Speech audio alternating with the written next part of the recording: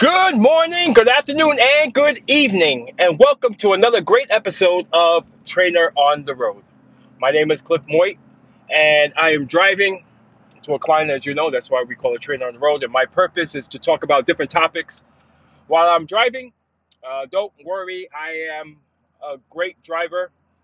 I'm not a person who is driving that is not paying attention. So it's to me when I'm doing this podcast on the road, it's kind of like you're my passenger, because if I can talk to you as well as I would talk to someone who's sitting next to me, then we can have great conversations. You agree? So I'm a little under the weather, um, and normally I don't get sick. I think the last time I got sick was maybe about 3 years ago, and it's amazing how your body tends to want to fight it off, but it puts you through a process in order to get better. At first, you have to get worse before it gets better. And usually when I get a cold or maybe the flu, which I hardly ever, but usually my throat feels a little funny. That's the first warning sign. Then the nasal. Then the last phase is the coughing, right? So yesterday I was training my client and I was coughing. I was like, God, why am I coughing? Because I usually don't cough. Maybe I thought it was some type of chemical in the air, some type of allergy, maybe um, the perfume or cologne that my clients are wearing. I don't know, but I was coughing.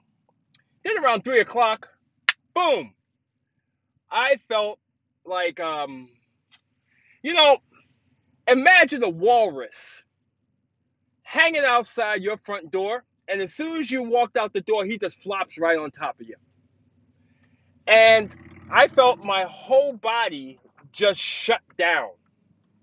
But I had to, I had some clients later on that night, and I knew that I had two choices: either A, tap out and say, "Listen, I got to get myself better," or suck it up and get it done. Now, the responsible part is that I really don't want to get anyone around me sick, okay? But the myth is that if you feel like someone is sick and they're around you, you end up getting sick. That's not true. Unless I'm swapping spit, shaking hands, or having any type of contact like that, that's probably the only way that a person can get infected. So I'm teaching my classes, training my clients, and my beautiful bride was doing a webinar for her women's organization, course that she's teaching, which she's doing a phenomenal job on. But I think around 9 o'clock, I have to tell you that walrus is no longer a walrus. It was like the Empire State Building was just sitting on my body. If that was possible, I know I would be dead, but that's how I felt. And I said, holy shit, I'm sick. Now, don't get me wrong. I don't complain about being sick. And I know men and women, if you're listening to this, men, we kind of over exaggerate. Oh, baby, take care of me. Can you make some chicken soup? Oh, I feel like I'm dying. I feel like I'm dying. Well, first of all, you don't know what the fuck dying is. Okay? We don't know. We can imagine what dying is, but we have no idea what death is like or near-death experience. Now, don't get me wrong. I remember when my mom used to beat my ass, I did see a tunnel with a bright light at the end. I did see that. So when I started to feel worse, I said, man, I don't know if I can make it tomorrow. So I go into my emergency cabinet, and I call it emergency cabinet because everyone should have these items in their medicine cabinet. Oil of oregano, absolutely, and colloidal silver. If you feel like you're coming down with anything, those two, along with vitamin ester C, okay, some fresh garlic, some cayenne pepper, you will knock the shit out of any cold. In fact, if you have an ingrown toenail, I guarantee it will pop right out within hours. So here I am. I'm just drugging myself up with all this stuff, right?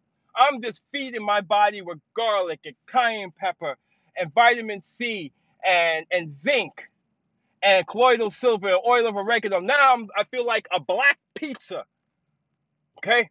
I walk around smelling like a pizza from New York City. First, I have the Empire State Building on my back, and now I smell like a slice. So as the day goes on, well, let me rephrase that. As the night goes on, because you know as well as I do, sometimes we get so sick that we get delusional.